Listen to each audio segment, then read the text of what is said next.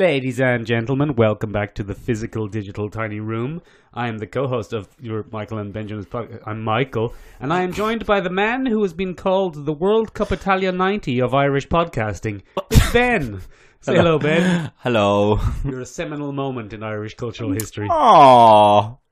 That's very nice of you, Michael. It wasn't supposed to be nice. It was supposed to just be weird. Right, never mind. Ben, you know, since Marvel and Disney and everyone else has decided that we would rather be watching the World Cup than any sort of pop culture movies. Beckers. Exactly. What I've decided to do unilaterally, and I haven't told you this while we've been sitting here for the last half hour trying to get this organised, is we're going to just talk about football now instead. Oh, okay, because we're not allowed to talk about pop culture for the entire duration of the World Cup, because apparently that's the thing that happens. Exactly. So once August arrives, we'll start talking about pop culture again. Oh, until then, did you see that performance from Russia yesterday? Bloody dreadful. The problem with Croatia is... Yes, go on. They always try to walk it in. Exactly. What was Stefanovic thinking sending Stefanovichkov on so early? We're just stealing a bit from the TV show. Yeah, we are. We just stole the IT crowd. Apologies to Graham Linehan and all involved. But honest to God, did you see the shoddy performance from Brazil the other night? I didn't, Ben. It was pretty rough. Did you see the in all actual fact, ludicrous display from Sweden? Look against England yesterday. It was just the thing is, Ben, poor. Offense is the best form of defense. And you know, if you're just going to line up like it's a rugby match. Anyway, we here at the podcast believe that people can actually have more than one interest at a time, and if you did have, for example, a world sporting event, a World Cup, if you will, go on. You could also possibly go and see films after you are in the pub with the lads. And maybe there are some people, and I know this is a shocking statement, but maybe there are some people that don't actually care about the World Cup. I mean, weirdos. I mean absolute freaks. Yeah. But nonetheless, they might exist. I've just had a realisation. You were born after World Cup Italia 90, weren't you? No, I was born in 1991. Yeah. Is that after Italia? After 1990. Oh, that's not a crowning moment for you there, Ben. So, maths not being my strong... From now on, we're actually going to do a podcast where Michael just teaches me the basics of arithmetic and mathematics. That's not even arithmetic, Ben. That is the order of numbers. 91 comes after 90. This will be on our sister YouTube channel. Ben, it'll just be the whole the branding for the whole show is just going to be me in a dunce cap and Michael laughing hysterically. Benjamin, did you read Batman? Batman number 50. Yes. Yeah. Would you like a review? You won't. It's not a very positive review. Oh no. I think it was handled very poorly, Michael. My prediction came to pass. That was confirmed a little earlier than everyone expected when the New York Times went and butchered the entire storyline with a very blunt headline. New York Times famously also spoiled Captain America dying at the end of Civil War. They did. It seems to be their thing. It seems to be their thing. But usually I think that's done as a gimmick to kind of drum up, suspense. Unfortunately, this time it backfired massively because what it led to was a massive call for returns. Do you have some figures on that?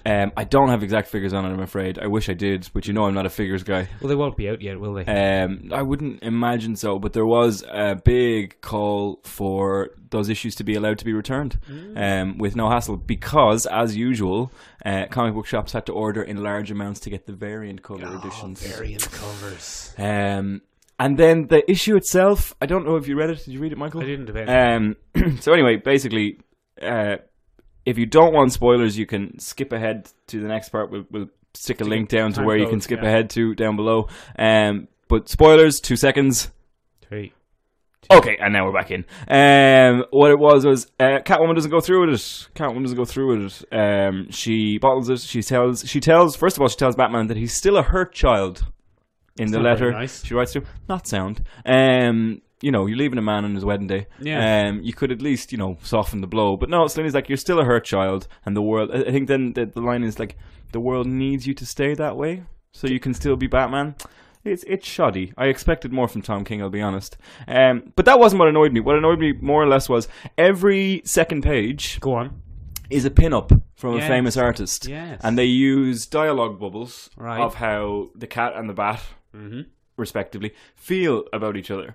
and it's a very jarring reading experience. It's not really a reading experience, is it? It's a pin-up episode. Do you know what annoyed me more though is that all the artists stick their signature in every pinup. So Right. you have a big signature. So it's very just there's no Self-aggrandizing? yeah, just a little bit. Like it was strange. Surely you'd have a list at the end and just have that as your narrative if you want different versions of Batman and Catwoman. Like I could understand that, but then you had these really jarring signatures that were quite striking, just sitting on the. I didn't like it. What you're saying is you've got an art compilation book. Yeah. And what you wanted was a narrative story. Well, yeah, it's Batman number 50 from the new run, which is arguably one of the most successful Batman runs ever. Do you have any figures on that? No, no, I don't. From a fan point of view, where the outpouring of support for both Scott Schneider when he started it and Tom King since he has taken it over. Sorry, I keep clicking a pen. But what really annoyed me was, and where I think Tom King has driven the ball is dropped the ball is the final page. My friend Tom King. No, not your friend Tom King. I'll let you say it 2 or 3 times. But you lulled me into a false sense of Tom King free security. But the last panel is actually Bane, and he is in a cabal of villains, including the Joker. Killer Croc is there. Batman from an alternate dimension is possibly there. Yeah. Hero Girl, Gotham Girl. I don't know if Gotham Girl was a character that was introduced. She was part of a pair of twins that kind of stepped in to take over. Sorry, I'll run through it now. And then what happens is, it turns out he's been orchestrating this whole thing all along to break the Batman. Bane. This is one of Bane's famous "I will break the Batman" things. And yeah, so the reason I have an issue with this is this would mean that Bane was responsible for the whole wedding. This would mean that Bane has been manipulating events during Justice League. It means he would have been manipulating events during Dark Knight's Metal. Basically, they've turned Bane into a Lex Luthor level. But he's a Mexican wrestler with special strength powers. Well, he's always famous for his strategy. Like that's what and he is the man who broke the Batman. And Batman made a big mistake. He came to the island that Bane was on. Isla Nublar. Very, very good. No, that's Jurassic Park. Oh, damn it! Damn it! No, I can't remember what it's called. It's a famous matey-uppy comic book place in the DC Island. universe. It could be. And he came there and he stole a character called Psycho Pirate back to try and help Gotham Girl originally. Because she was having a mental breakdown, and she had Superman level powers. So he was trying to heal her, so he went and kidnapped someone who had been helping Bane get through his trauma. Psycho Pirate is a kind of B-list character who can control emotional states. Oh, very good. And he went and he stole him, and Bane was very offended that Batman came and took down his entire island and blah blah blah. And this has been his long revenge. Complicated revenge. Yeah, it would. It's too big For Bane. Too big for Bane.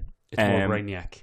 It's like, but it's a cosmic level manipulation. Like Dark Knight's Metal, he orchestrated events in that. He orchestrated events in the Justice League series that's currently running. But it would mean that part of his plan hinged on the source wall being cracked and stuff like that, which It's a very big plan to get one man. Yeah, how do you factor in the source wall at the end of the universe being cracked? Probably just shoot him with a special bullet. Oh, is that a reference to the Infinite Crisis? Was it? It was actually. But anyway, that was that. Yeah, really, right. that was that. Get out of here, Batman. So I didn't dig it. I thought it was a sloppy marketing attempt, and to be honest, I think DC deserved to return the money to all those vendors. It wasn't actually worth the paper it was printed on. Ben, I don't know about. We won't get into that. Speaking of people who weren't self-aggrandizing, Steve Ditko is dead. Yeah, very sad. Yeah, it's a bit of a shame. Bit of a real shame. Well, now he was 90. He had a good innings. Oh no, it wasn't a life cut short or anything like that. But it was a life led in a pauperous state towards the end. Yeah. One of the things about Steve Ditko, Ben, is he famously didn't want to be famous. He wanted people to appreciate his work. Yeah. So I was thinking, in kind of respect of that, let's not really talk about him too much. Yeah. Let's talk about his work. Okay. So, generally speaking... So, Ben, Who even was Steve Ditko's work? Steve Ditko's work Wow. is recognised for a number of reasons. If you had to pick out a word to describe Steve Ditko's work, I suppose the word idiosyncratic. Ditko-esque. Ditko-esque, yeah. He not unlike Jack Kirby, had a very distinct style that you could kind of recognise automatically. I think one of the things that sets Steve Ditko's work apart is the lack of idealisation. He was not a fan of making his heroes all 8 foot tall, square, strong. That was not really what he did. His most famous piece of work is without a doubt Spider-Man. Yes, he drew Spider-Man like a skinny little dweeb. Yes, exactly. Spider-Man as Peter Parker was exactly what you think of when you read the words "a lonely high school outcast." Yeah. Didn't look like a little handsome Tom Holland. Nope, didn't do it. You didn't have your cutesy, charming Tom Hollandies in there. Your bloody skateboarding hipster Andrew Garfield. That was really off kilter. Like, that was really out of date. That was a late 90s, early 2000s Peter Parker. But he was also cool. But he was cool. Like, he was alternative. Yeah. Didn't dig that. One of the sorry for diverting you here. That's but one fine. of the problems of Spider-Man as a character now is being a nerd is cool now. Yeah. How do you... Yeah, exactly. Like, Tom Holland, it's impossible. With Peter Parker, Tom Holland, it's impossible not to like him. Everyone likes him. He's not this social outcast and dweeby nerd. If they wanted to make someone like... What would be the equivalent today of a nerd in the 60s? I think you'd have a sports jock or a frat brother. Like, Yeah. No, but honestly, like that form, that kind of old-fashioned form of masculinity, like, you know, no feelings, whiskey, hunting, you know, touchdown, like that's the big thing. It's a hard thing to translate these days. I mean, it's probably you'd end up being. I suppose it'd go to race in America. In terms of America, Miles it Morales. would become racial. If you want outcasts, you have to focus on a racial minority in a small town, or do you know what I mean? You have to find a new. And now it's such a difficult play to balance well without making people come off as vile. You know, It's interesting for sure. yeah. I mean, I don't know where you go with that. What are you saying? Drawing Spider-Man like a dweeb? Well, it's very interesting. So, Steve Ditko was a big fan of having him in high school, and you know all those high school problems that came with it, and very much was against having Spider-Man graduate. Actually, he liked that high school setting so much that he didn't think that Spider-Man should progress. He felt that those stories were much stronger as they were. Now, that's you know. You can't really argue whether that was the right call or not. It's impossible to say now because the character is huge, so it would be a moot point.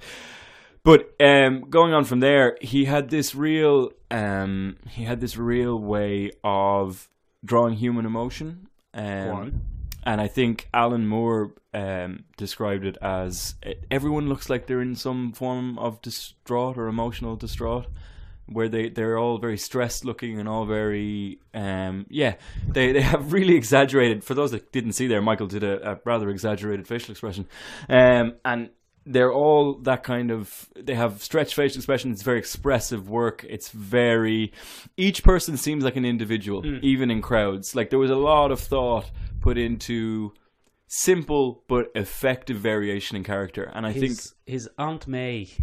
I've said aunt there instead of aunt. Aunt May. His Auntie May she looks like the personification of old woman worry. Yeah.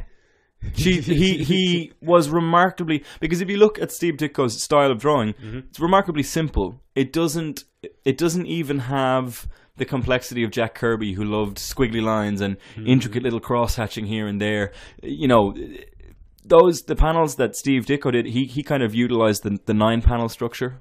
That was his favorite way of drawing comics in a 9-panel structure, and he would fit as much detail as was reasonable in each panel, but it never bombards you with information. And even in how he renders his characters, shading was kept to a minimum. He focused a lot more on clean line work, and that clean line work can be challenging, because what you end up with is generic man A with slight variation, generic woman A with slight variation, fat woman A, fat man A, and then you just kind of slap different clothes or a slightly different facial feature. A good example of that, and not to speak ill of the dead, but Steve Dillon from Preacher.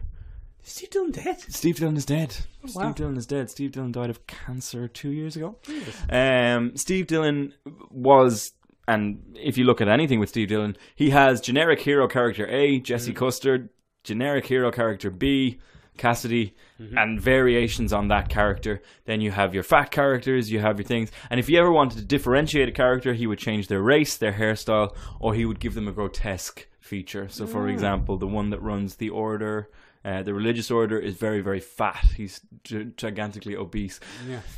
There's nothing very interesting about that, but what Steve Ditko did with this clean line work is he somehow found a way to change all those characters and make them different. Dr. Octopus looks completely different to the Vulture. The Scorpion looks completely different to Dr. Octopus. Not only in costume level, because obviously costume is a big way that we differentiate, but also in facial features without a costume. I read an interesting thing by J. Scott Campbell on Twitter. This wasn't necessarily about Steve Ditko, but it was about how his Mary Jane, he was criticised about all his characters looking the same, as he often is. Yeah. And he pointed out that his Mary Jane that he draws is much closer to the original style guide of what Mary Jane is supposed to look like than almost every other Mary Jane that has come since the 60s. Yeah. So he put up a picture of different artists, Mary Janes, Pepper Potts, Karen Pages, and said, tell them apart out of context. But you can tell his Mary Jane because he follows the guideline. The guideline. And characters used to have that much more. They had style books and guidebooks. Two famous examples that you can find great videos online of are the Batman animated series. It's called the Style Bible, the Show Bible. Show Bible. You can find that online in PDF form, and Bruce Timm outlines exactly what he wants to see from each character in each episode. And then, more importantly, in an interesting kind of way of studying character, Chuck Jones published his style guide for not Chuck Jones, his estate published the style guide for the Roadrunner and the Coyote.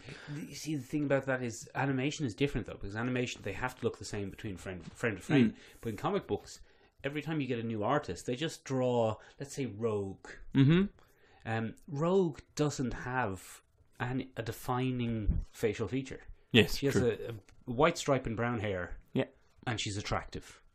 Yep. And other than that, you can draw whatever the hell way you want. And you have to write AH where there should be an R. Sugar. Oh, I thought you were saying Adam Hughes. No. He draws Rogue. He draws Rogue quite a bit. Yeah, but anyway, what am I saying? But Steve Ditko didn't do that. Steve Ditko's characters, you could tell who they were out of context. Out of context.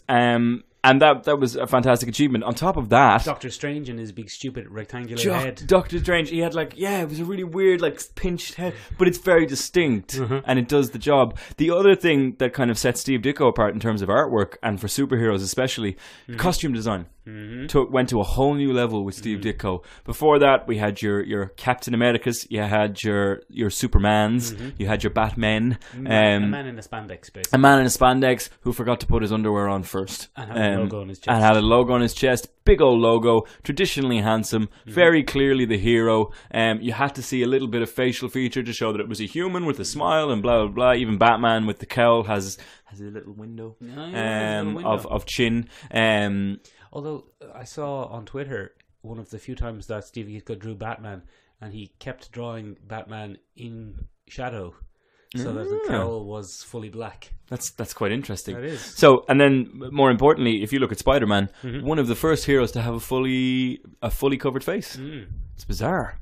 The spandex was still there in Spider-Man, but more importantly, he had the famous web wings that he had in the original costume. Yeah. This wasn't a 90s add-in. Someone went back, realised that Steve Ditko had originally put that in and did. But that's a lot of thought for a man who innovated an entire genre. There is some debate with regards to Steve Ditko between himself and Stan Lee. And not to get into it on a personal level, but the debate from a purely stylistic point of view is Stan Lee considers himself to be the creator of Spider-Man because he came up with the idea. Yeah.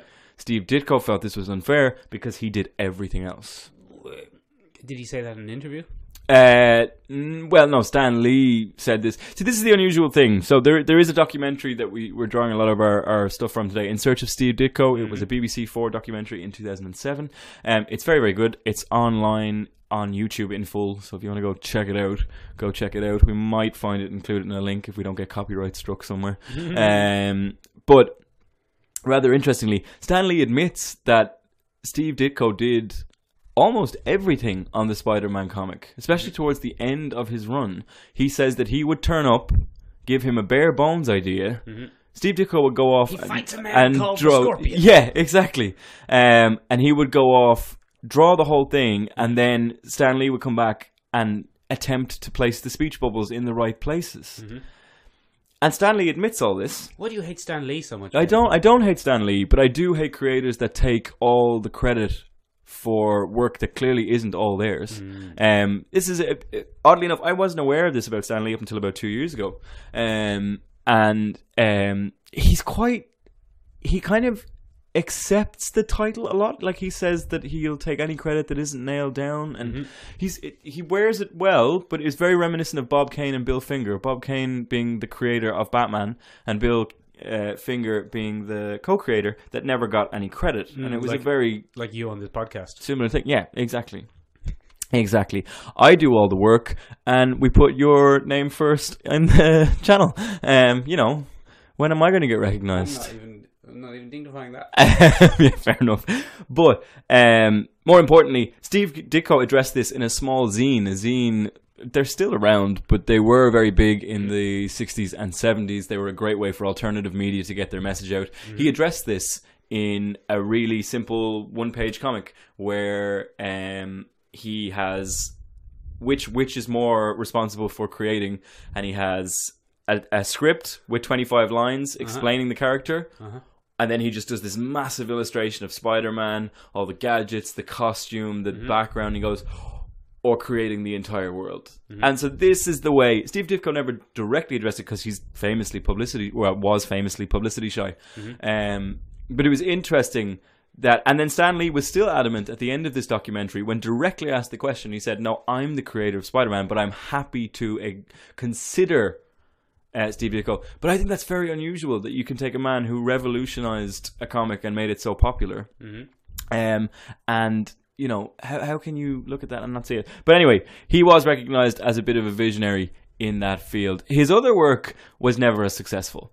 Well, Doctor Strange. Doctor Strange, but that's only recently it's become as successful as it has. It was never a competitor at the time. It was a fun, psychedelic romp during the 60s, and it enjoyed some fame, but he never reached Spider-Man height again. Hawk and Dove. He went, yeah. If anyone knows who Hawk and Dove is, would you comment at this timestamp down below?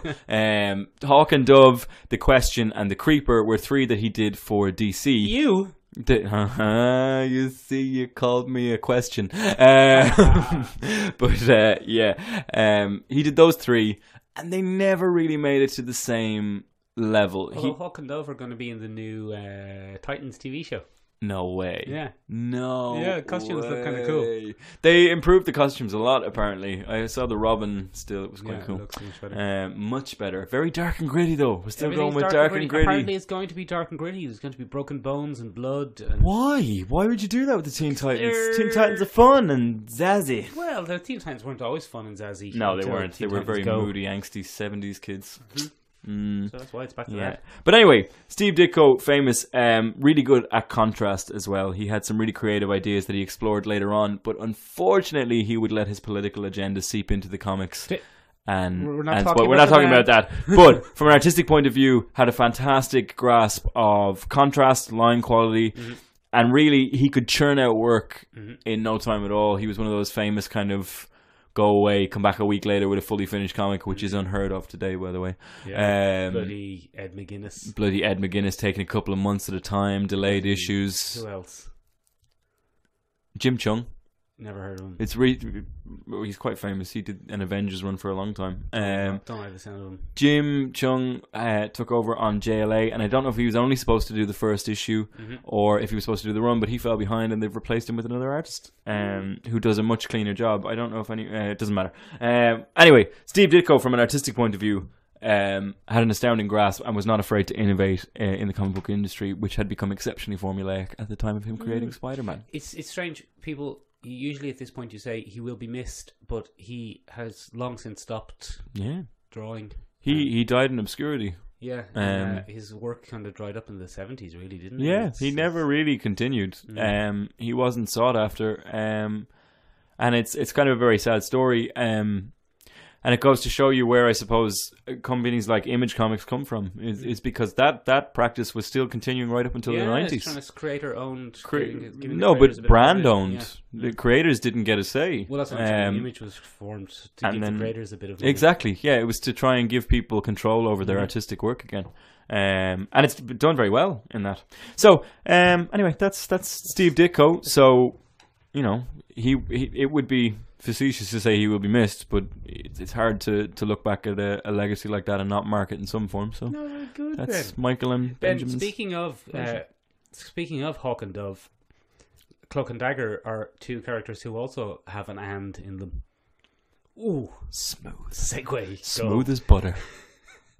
Can you think? No, hold on, I can do that better. Ben, speaking of Cloak and Dove, is that right? No, I'm mixing them up. Hawk and Dagger. Ben, speaking of Hawk and Dove, can you think of any other characters who have an and between their names? Actually, there's a new television show out that's been coming from Marvel. It's called Cloak and Dagger. Oh, very good. Let's it's another talk about pair. That. Yeah, got it. Ben, Boom. Obviously, I'm just back from America. That America. Yeah, where I both saw Ant-Man. Of course. And then watched Cloak and Dagger. I'm going to keep getting that wrong. I'm not getting that wrong as a bit. Cloak and Dove. I've been watching Cloak and Dagger on Freeform. Ben, it's very good. Is it very good, Michael? Very good. Because I'm surprised. I'd lost faith in the Marvel television universe. I know. That's the thing. I think it might. Remember when the trailers came out? And the trailers came out around the same time as the trailers for Inhumans. Yeah. And they both looked kind of dreadful. Yeah. But I think Cloak and... What is it Dagger. again? Dagger was smeared... No, I'm clicking a pen. Cloak and Dagger were smeared by proximity to Inhumans. Yeah, they got tainted. Yeah. The taint of Inhumans. Exactly. Yeah. Because, Ben, it really is quite good in a non... There's no addendum. Okay. It's just... It's quite good. It's just quite good. I think, Ben... It's my favorite Marvel TV show. What? I know. No. It's weird. Okay. No. Right? So Cloak and Dagger, Ben, very briefly, Okay. very briefly, Go on. remind us of their powers. So I'm talking 30 seconds here. Okay, so Cloak. Not one of your Ben classics. Oh, right, okay, fine. Cloak wears a giant cloak that lets him access the dark dimension. Right. And the dark dimension is full of weird beasts, and it's a big dimension filled with dark, and you can access it through the cloak, so you have lots of cool scenes where you can teleport people to and from places using the dark dimension inside the cloak. Yeah. And Dagger is a young one who wears skimpy outfits and can create light constructs that are shaped like daggers. Right. So, the interesting thing there... Hang on a minute, can we just say how much I nailed that? Like, that was fucking excellent. You did say cloak probably too much, but anyway. Cloak. Look, the interesting thing there, you've hit the nail on the head I've lured you down a path there. Ooh. They haven't really focused on that side of things. Now, it does look like we're seeing the origin story of his cloak. Okay. But the cloak has nothing to do with his powers. His powers are inherent okay. to him. But they're focusing more on something you failed to mention. That contact with Cloak, or contact with the dark dimension in general, makes people see their greatest fears. Oh, I missed that. And they've expanded that a little bit, so that contact with Dagger makes people see their greatest hopes.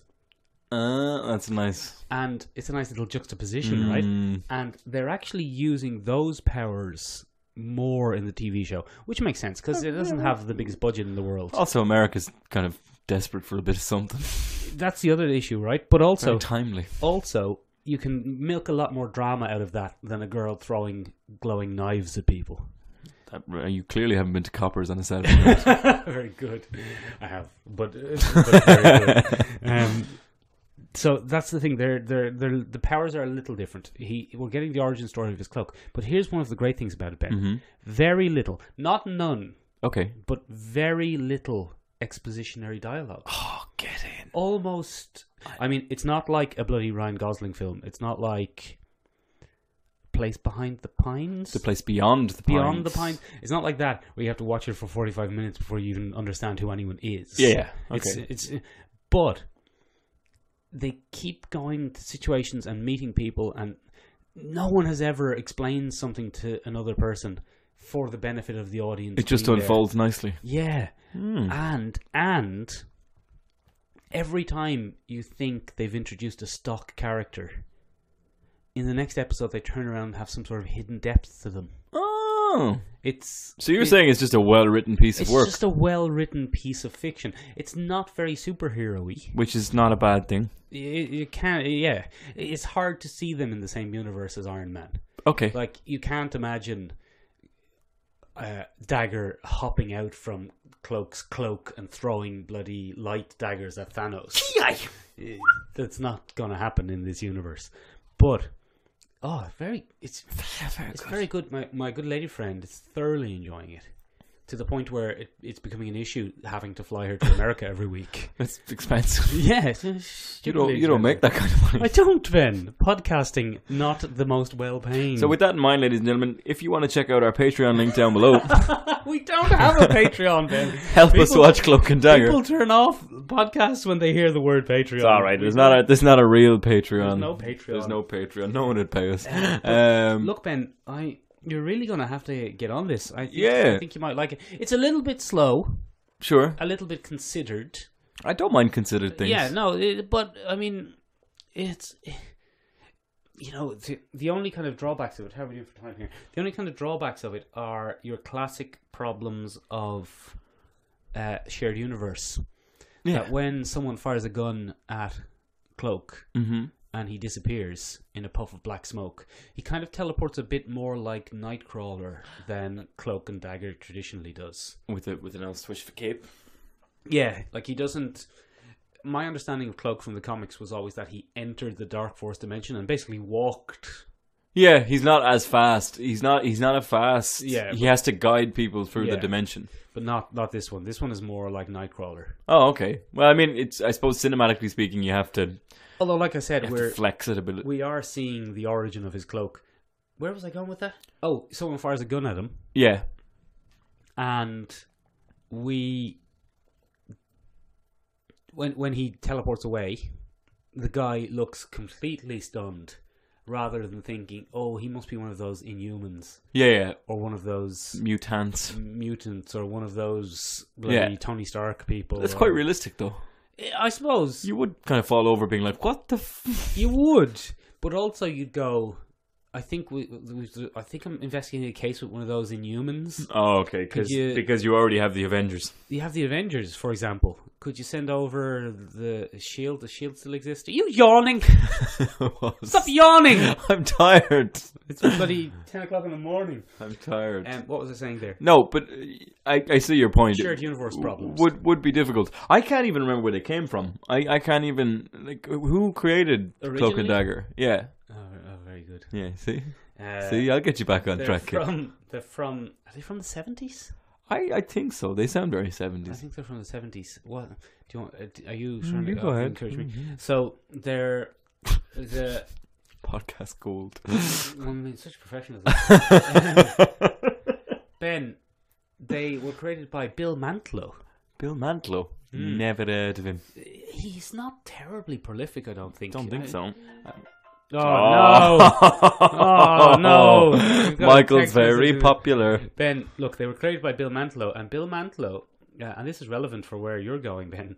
Bill Mantlo visited Ellis Island. I'm going to Ellis Island. Have you ever heard of Ellis Island, Ben? Ellis Island, as in the lovely little place off the coast of Cork. No, the other one. No, the other one. The one in that America. Yes. In New York, New York. I think it's actually technically in New Jersey. Oh, okay, New Jersey. Yeah, but it's the last port of call before reaching New York when you're an Irish person on a poor famine ship heading over there. Lots of different immigrants heading over there. That's true. It was immigration control at one point. You would have to pass through Ellis Island. They would strip you of various possessions they didn't want coming into the country. You had to have all your documentation in place. You usually have to choose a new name. Yeah. And that is how you got into Debt America, which allowed the city to boom and influx. And they needed all the people, but they treated them like cattle. And Bill Mantlo visited there then, and he said the sense of hunger and loss and loneliness and terror was what inspired Cloak and Dagger. Because Cloak and Dagger was originally set in New York. They moved it to New Orleans for the TV show. Oh. Which I think was a good idea. Well, you can't. You couldn't possibly have a New York cop being like, "Oh my God, someone teleported," because interestingly, he was part of the event. Interestingly, the cop who's investigating them is from New York. Oh, okay. So that's She has transferred from Harlem, and she was very briefly mentioned in Luke Cage. Yeah, just the tiniest little crossover. Look at them ditching in. Tiniest little Look at them weaving a tapestry. Yeah, go on. Weaving a tapestry. Do your link. So the reason that we forcibly stuck Ellis Island in there is because this week's topic is all about immigration in comic books. Immigration is a very timely issue, obviously, and we want to take a quick look in that traditional Michael and Benjamin's way at how it's affected some of the narratives that we consume as people. This really popped into my head as a result of our chat about immigration in Victorian narrative, where this is kind of where it kind of leaked in to my brain through that avenue, seeped on in, like Mexicans seeping across the border. Michael, I told you can do your pro-Trump podcast on another day when I'm not in the tiny room. Because there's not enough room in here for two Irish lads and a boatload of bigotry. Do a Trump voice saying what I just said. Listen, Michael and Benjamin's podcast, the best podcast. These guys are great. The best people, great sound quality, great production, totally professional. Best segues. I really like what they do over there. They understand me. They understand the wall. It's great. It's great. Listen to them, guys. That's very good. So... we here at Michael and Benjamin's podcast, I think I can speak for both of us when I say no to Trump. Oh no, well, look, I didn't vote for him. I didn't vote for him. We're not fans here. But anyway, this is largely due, as you recall, Michael, I said that a lot of Victorian narratives were shaped by fear of the other. Yeah. Fear of the other or fear of the outsider, which was a fancy way of saying fear of the immigrant. Right, like the War of the Worlds. Like the War of the Worlds. I've been listening to the rock opera by Jeff Wayne. No way. Any Very good? good. Is it Very good? Yeah. Oh, it's amazing. But yeah, so that line of thought has kind of led me to this one today, because right now I would say that immigration is a real hot topic. A hot issue. Yeah, it's a bit of a scaremongering tactic right now from a lot of politicians. It's All a right, bit we're of getting political, are we? So is it? Well, no, just to give you some context in 2018. All right, go on. Yeah, and if you're listening to this in the far future of 2019, yeah, but I would say far more on a European and American scale, we're seeing some unusual events take place. Go on. For example, Trump's current immigration policy is very dystopian. Oh, This thing of separating children from their families is something that you would see in Hunger Games or a bloody Children of Men. There were no children in Children of Men, but you get the idea of separating families. Or the Maze Runner, like, or a Divergent. Or another crappy young adult monstrosity. But it's. Or a Miss Peregrine's Home for Unusual Children. That's not a dystopia, Michael. That's an anachronistic retelling that takes place in multiple timelines. I know. Or a Go on. City of Bones. Oh, City of Bones has nothing to do with it, Michael. Well, isn't that about immigrants? It's not about immigrants. It's about a bunch of teenagers in tight clothing. Oh, good. Fighting. But it is a very dark glimpse of a future where you're separating children from their families at borders. It's a strange thing. But it got me thinking about all the famous examples of immigration. I mean, obviously we've talked about Superman as an immigrant, the alien, blah, blah, blah. But I think one of the more prescient ones is a character that's been recently introduced into the DC universe. He was gone for a long time, but John Johns, the Martian Manhunter. Oh, of course. Superman was great in that he was an immigrant character and people could relate to that because he's an alien. But the drawback to Superman, for me on a personal level, if you want to tell an outsider story, is that he's incredibly handsome. Yes. He's incredibly gifted. And he doesn't struggle to fit in. No, because first of all, he looks exactly like a human. Yeah. And second of all, he was essentially raised 100% as a human. Exactly. So if we look at that is a form of immigration. I suppose adoption is, of course, a form of immigration in some form. But once you're in a family, you're in a family. You can accustom yourself. You can acclimatize to that new society and stuff like that a lot easier. John Johns, I think, is a far more interesting character because he came to Earth as a man. Or as a mature Martian. Yeah. Mature Martian. Do you like busty mature Martians? Oh, Call now on 1-800-RED PLANET. I didn't know I did, but I do now. Yeah, but there you go. So he came much older, and originally in his original run, he had a human identity. Yeah, John Jones. John Jones. The reason he was called the Martian Manhunter, by the way, is he MMA fighter. No, not that guy. Why was John Jones shamed? What happened there? Cocaine and hitting pregnant women with his car. Oh shit! Then more cocaine. Then some steroids, I think. Then some more cocaine. Pregnant women with car. Yeah, he's a bad egg. He's a bad egg. Yeah. Anyway, not that John Jones. So, John Jones was originally called the Martian Manhunter because he would be a detective in his human form. That's what he was. He was a gumshoe. And the reason that he took a human identity was to better fit in after he had been horribly experimented on by the government. So you're saying this is the equivalent of... what's Charlie Sheen's real name? Charlie Sheen's name is Charlie Sheen. No, it isn't. It's like Emilio Estevez is the name of the other brother. Yeah, but Charlie Sheen's name He's an Estevez. Yeah, Charlie Estevez. But what's the Spanish word for Charlie? What's Martin Sheen's real name? Martin Estevez, I'm assuming. Sorry, but he's Irish. He's part Irish somewhere as well. Like I don't know. Julio Iglesias. Julio Estevez. So what I'm saying is you're saying this is the equivalent of Charlie Sheen changing his name to an English-sounding name. Well, he did that. He did that in some form. But I think what's more interesting is the more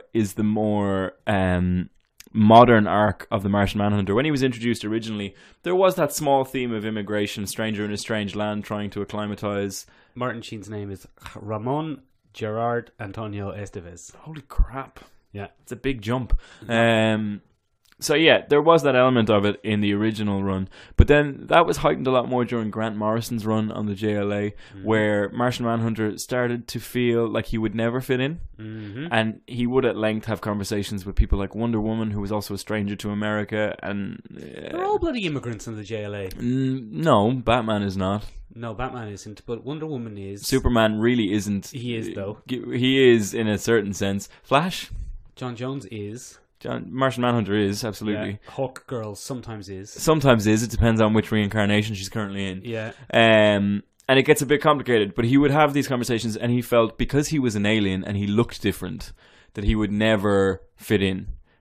Now, he is a shape... Sorry, Charlie Sheen's name is Carlos Estevez. That's ridiculous. So... If you want to talk about fitting in and living the American dream, there you go. There you go. You change your name, change everything about yourself, tamp down your culture, and you get on with it. Yeah. But eventually, Martian Manhunter has this interesting identity crisis where he doesn't want to lose his Martian identity, but he also wants to be accepted, which is a perfectly reasonable request, so long as you do both things in moderation. And I think what made it really interesting is he quits the League.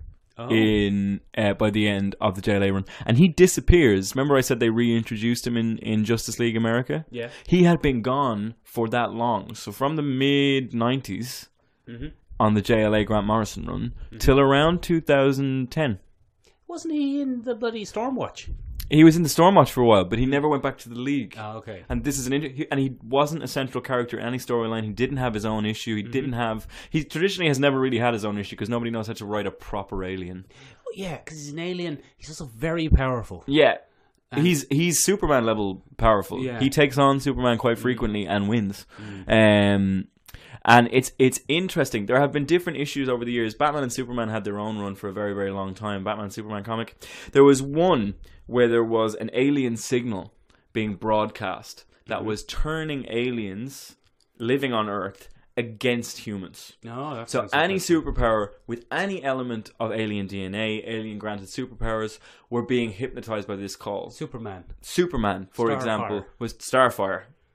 The Thangarians. Thanagarians. Thanks for correcting my Cyborg's pronunciation. technology. Cyborg's technology turned against him because he has elements of apocalyptic technology. So this call, this beacon, was doing it, and Stargirl, yes.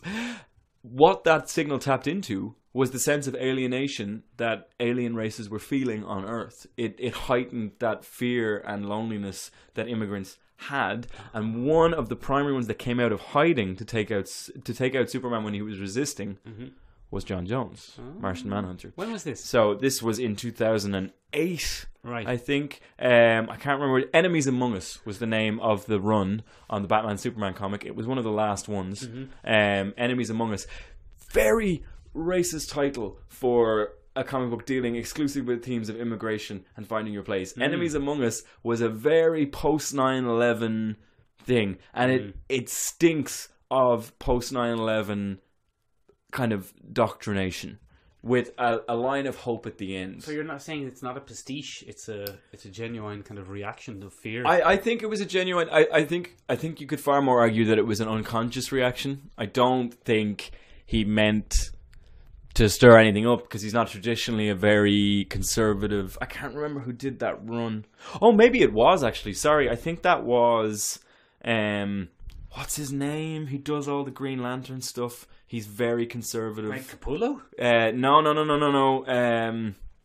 Just look up Brightest Day and find Ethan Scriver. Ethan Scriver. I think it was Ethan Scriver who illustrated it. Which would make a lot of sense, because Ethan Scriver is remarkably conservative. I'm looking it up. He originally made a joke with one of his 2007 sketchbooks he released, and he called it My Struggle, and he had Sinestro on the cover with a Hitler style kind of mustache. That's a joke, though, right? It was a joke, but he is also pro-Trump. Ethan Van Scriver, yeah. Is that it? He's pro-Trump. And, really? He's a very conservative guy that works in comic books. And he has since terminated his relationship with DC. I think he got in trouble for a couple of things. He has an immigrant's name. I think I don't think that's stuff. See, anyway, that'll get into generalizations that will definitely get me into trouble. That's a conversation for in the pub, not on the podcast. But John Jones was one of the ones that really jumped out to me. Obviously, there are other great examples of mass immigration in comic books. For example, Transmetropolitan often deals with people trying to enter different parts of the city and the different forces that align to get rid of that. I think especially a lot of the future comics kind of deal with immigrants still being on the bottom of the totem pole, immigrants still failing to kind of make their way in the real America and really find their place in it. They're always looked at as the outsider in America. It affects massively, I think, American comics far more than it would affect us, because immigration is obviously a much bigger thing in that America. Well, we would tend to have comics or popular culture things about emigration rather than immigration. Absolutely, like we're always leaving. We're part of the problem over here. This fella bloody here. Yeah, bloody Neil Gaiman. If you look at American Gods, his most famous work, that's all about immigrants. Yeah, it's all about how you take your culture and you take your beliefs, and they get bastardized as you go along, and they get watered down, and you have to kind of align yourself a little bit better. I think in the TV show, every character is an immigrant. Yeah, they are. There's not a single whitey in the pack. Well, there are whiteys. Okay, sorry, I've made a mistake there. That's Whoops. Whoops. I have to edit that out, Ben. Nah, definitely not. Definitely not. Let me go down with the ship. But yeah, no, there's not a single American-born character operating in. I think the only American-born characters are the best friend, and I think Shadow is American-born, but he's Native American by birthright, isn't he? In the book, certainly. Yeah, in the book, certainly. I don't know if that's touched on in the thing. So he's Native American Norse. Yeah.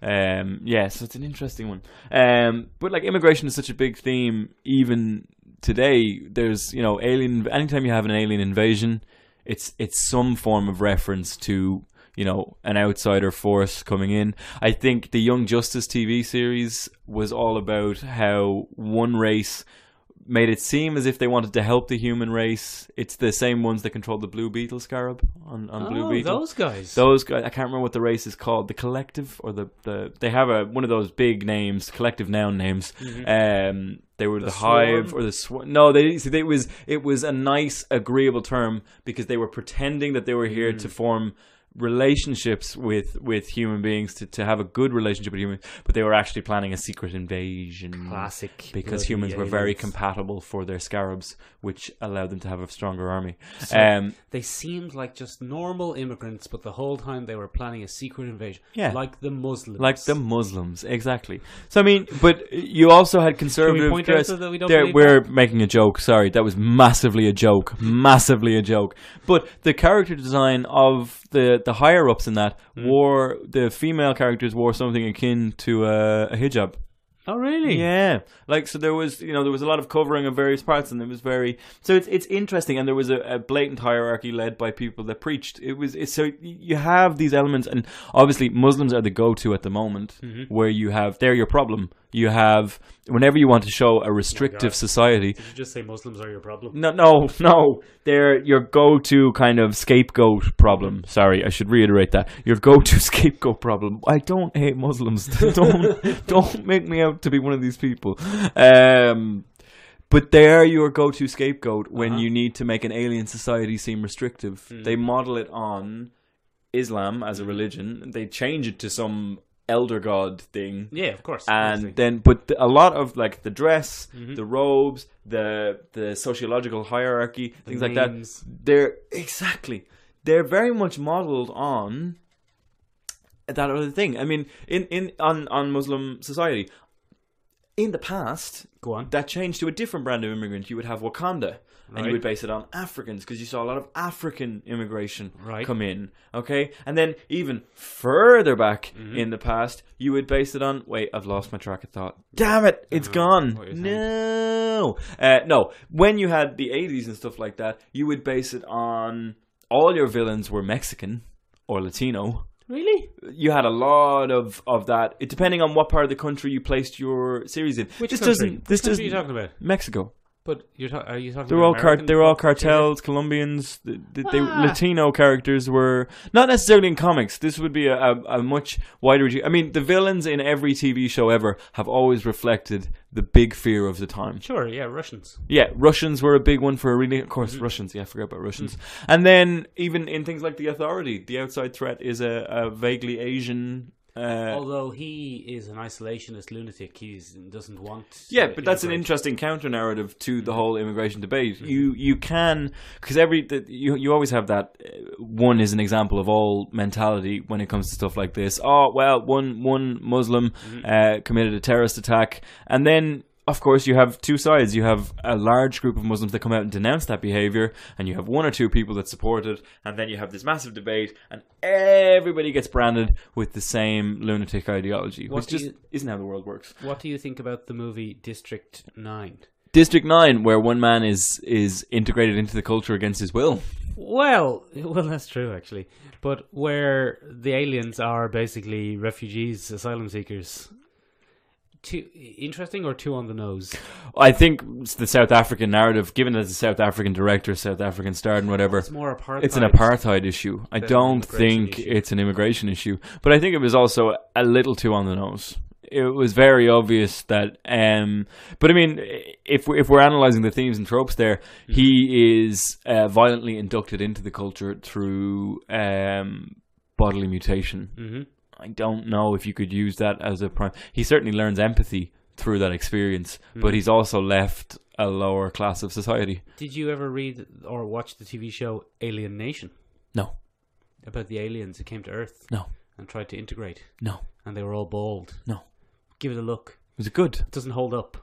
Doesn't hold up, no. But I mean, it's worth a look. It's interesting. As a time capsule. As a time capsule and as a pun. Yeah, fair enough. It's one of the best puns. I think one of the most interesting things and most... Look, there they are. Look at their funny heads. Oh, wow. They're so different from us. That's really bad. I hate that. Alien. Oh, look, they're just like us, but with one large body part. But it's an interesting kind of... Was that a TV show or a movie? I think it was both. one of the more recent examples of this, where it's kind of a more even way of looking at it, is probably Rick and Morty. Go on. The episode at the beginning of season 3, where a government, the intergalactic government, has taken over Earth and added it as a colony. So this is the opposite effect of what we have. I think very much the fear in the past, certainly in the 90s and earlier, was that these people would come and steal our culture and change it. Yeah. Now I think there's a far more fear of homogenization of culture, where we're just going to sterilize everything until it's... I mean, you always hear these debates where, you know, oh, man, and this is going to get me in all kinds of trouble. It's not, but it's the narrative. This isn't my belief. This is the narrative that's being built. Just say it, you racist. The homogenization of culture, where Earth loses its identity completely, having been taken into the collective. Yeah. So this is the argument against organizations like the EU or the UN that bring in different nations, because then you fall under their rule and you have one governing body, and that means that everything becomes sterilized, and all the cultures that you've built over hundreds of years goes by the wayside in the name of progress. And that's not a good thing, because certain people want to be connected with their culture because that's part of your identity. But if you want to be part of a globalization industry, then you can't have your own individual identity. You have to work for the collective. That's pretty good. Yeah. Well done. But yeah, that narrative is now being addressed a lot more. I think Rick and Morty, one of the key narratives there is that Rick is very much an individualist. He really believes that people should be allowed to make their own mistakes and do things like that. And I think the whole threat that came in, and the first episode of season 3 really drives that home. It's a weird kind of participation-based society where Jerry can get a job just because he wants one, and, you know, I got a promotion today. Like, that's his whole thing. And I think it's a critique of the mediocrity society that he has, but it's also kind of a scrutinization of that homogenous culture. But America has never, ever, ever practiced that very well. They've always said, be American or be gone. They've always had that. But it's interesting. But that's like, I'm sorry, I won't apologize for that one. Yeah, take that, America. The American doctrine has always been American excellence. That's American exceptionalism. That's what it is. You're either destiny. Is that what you're saying? Yeah, I suppose. You're either with us or against us, and I think that doctrine is coming back. But I think our culture has so many different elements of immigration now that it's hard to figure out culture. Which the collective human culture, right? You know, all of us.